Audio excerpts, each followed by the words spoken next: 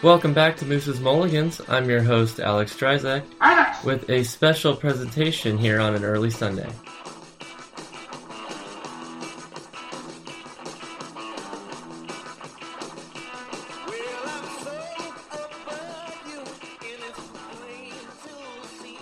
A special show in that you get it extra early this time. Last week we talked close Indy 500 races and had a close one that week.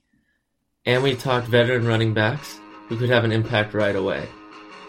But this week is the Belmont Stakes, so horse racing leads into our past mulligan of the week. Everybody's in line and they're off. Secretariat has opened a 22-length lead. He is going to be the Triple Crown winner. That was some famous footage from when Secretariat locked up his Triple Crown at the Belmont Stakes. Another Triple Crown winner was Affirmed. However, we're not talking about Affirmed. We're going to talk about Alydar, who is the famous American thoroughbred horse who came in second to Affirmed in every race of the Triple Crown. With each race, Alydar narrowed the margin of victory. Affirmed won the first race by 1.5 lengths at the Kentucky Derby, then by a neck in the Preakness, and by a head in the Belmont Stakes. Alydar has been described as the best horse in the history of thoroughbred racing to have never won a championship. And you expect me to believe you? Here's what the live broadcast sounded like at that Belmont Stakes. Alydar's got a lead. Alydar put ahead in front, right in the middle of the stretch. It's Alydar and Affirmed battling back along the inside. We'll test these two to the wire. Affirmed under a left-hand whip. Alydar on the outside driving. Affirmed and Alydar heads apart. Affirmed's got a nose in front as he come on to the wire. At the finish, it's going to be dead tight. That's a tough loss to take. Now moving on to the present mulligan, we're going to switch over to baseball. All I know is, when we win a game, it's a team win. When we lose a game, it's a team loss. For our present mulligan, we're going to bring in Mark Berquist to talk some baseball with us. We got a game with the Athletics next Wednesday, and that means only one thing: bad news for the Athletics! So we're going to welcome into the show Mark Berquist. How's it going? How you doing, Mark? I'm doing good. How's everybody doing today? Oh, we're doing good. So, since you know a lot about the Padres, we're going to ask you, after the Padres traded away Adrian Gonzalez to the Red Sox, and then Rizzo, who they got back to the Cubs, feels like the Padres just can't get on the right foot. Are the Padres on the right path, or what do you think they need to do to get back on track?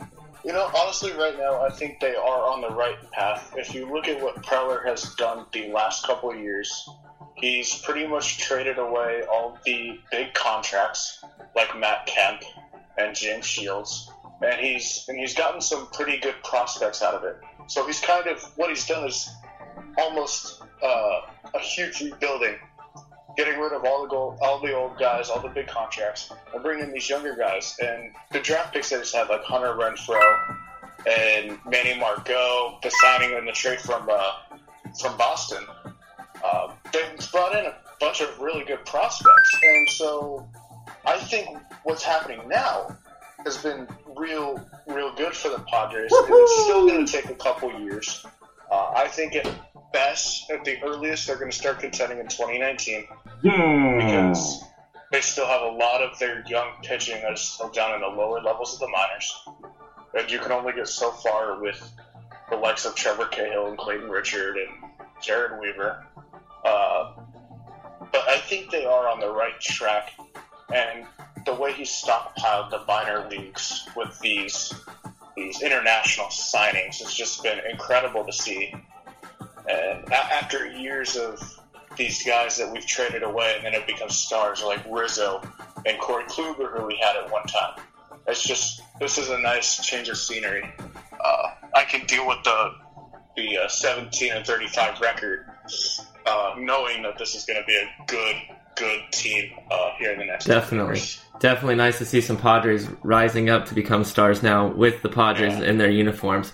So another team in that deal was the Red Sox. So how do you think they feel now compared to when they first made the Chris Sale trade this offseason? Well, I mean, anytime you can get a guy like Chris Sale, you're going to feel better about yourself. And looking back at the trade, what they did was they got rid of They traded Yohan Moncada, who in his showing last year really, really struggled hitting major league pitching. Wow. And the Red Sox, at this point, the only place they really had a place for him would be third base. But you're not paying Pablo Sandoval $200 million to ride the bench. So they got to give Pablo his time. And so they trade a guy who struggled hitting major league pitching. They traded a pitcher who can hit 103 on the gun, but has some serious off-field issues.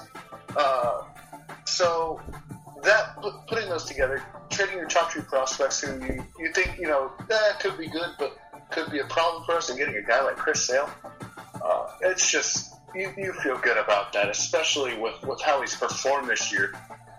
The win-loss record doesn't show it, which is pitcher wins are the stupidest stat in baseball. Definitely agree on that one. Thank you very much. I mean, the dude went 6 straight games striking out 10 or more guys. He's leading the league in strikeouts by 20. He's just been incredible. And now that they've got David Price back, now you've got Chris Sale, David Price, and last year's Cy Young winner Rick Porcello. That's a hell of a 1-2-3 that's going to compete with just about anyone. And with Porcello underperforming, they're still in the playoff hunt. Definitely, still still in contention. Yeah, that lineup's going to hit. Not having David Ortiz is such a huge, huge loss, and there's no way you're going to be able to fully replace him. But that lineup can hit. Mookie Betts, Hanley, Xander's starting to show power. You got the gamer and Dustin Pedroia. And it's just that whole squad, I think, should win the AL East and should contend for that World Series. Tough for me to agree as a Yankee fan, but it's starting to become more clear to me each day, I'll tell you that. But the last team involved in those trades was the Chicago Cubs, and I can tell you their fans are already panicking. But do you think they need to do something to right the ship, or is it too early to start causing this panic attack? Here's the thing about the Cubs. There was not any turnover minus Dexter Fowler and he pitches for the Royals now. I can't think of his name. Oh, wait, they brought in Wade Davis. No, they brought in Wade Davis, but they also... Oh, they lost Jason Hamill. Jason Hamill, right. Outside of that, there hasn't been that much turnover. So it's pretty much the same team. It's just everybody underperforming right now. Jake Arrieta's got like a 4 ERA. Definitely. Anthony Rizzo's hitting in the 220s. All it's going to take for them is just they're going to perform better. Wade Davis is doing magical things out of the bullpen. Last time I checked, he still had a 0 ERA. That team's going to be good. And they kind of had a month like this last year where they went 14-16. I mean, they did just get swept by the Padres. They had a tough West Coast trip, I'll say that. Yeah, it was a tough one. But looking at the division they play in, who's really gonna beat them? The Brewers they're not good. They're playing well, but they're not gonna hold it. The Reds, outside of Joey Votto and Adam Duvall and Zach Kozar, don't have anything. They don't have any pitching, so they're not going to contend. So it's between the Cubs and the Cardinals and maybe the Pirates, and I don't even think the Pirates are going to contend. So the Cubs, they just got to keep doing their thing. I think it's still a little too early to make a big move. If it's still like this in 2-3 weeks, then that's when you be like, okay, we got to do this. We got to go out. We got to get that pitcher, or maybe that bat, that may put us, over the top again like we were last year. Definitely agree with that. Thanks for coming on, Mark. Yeah, thanks for having me, Alex. It was a pleasure. That's the smartest thing I've ever heard anyone say about anything. Definitely got to agree there on the Cubs. I think the guys they have now just need to step up versus making a big switch or blowing it up right now this early in the season. Arrieta's got to get his ERA down under that 4.6 it's at right now. If Lester could get back under a 3.5, they're in business. And then Rizzo's hitting 230. That should change, and the Cubs shouldn't have to worry too much about that. For the Red Sox, and Mark knew this was coming, I'm going to have to differ on opinions a little bit in that the Red Sox third basemen are hitting just about 240 combined, which has really put a black hole in their lineup. And on the pitching side, they do have Chris Sale going for them, and Craig Kimbrell's been solid on the back end of that bullpen.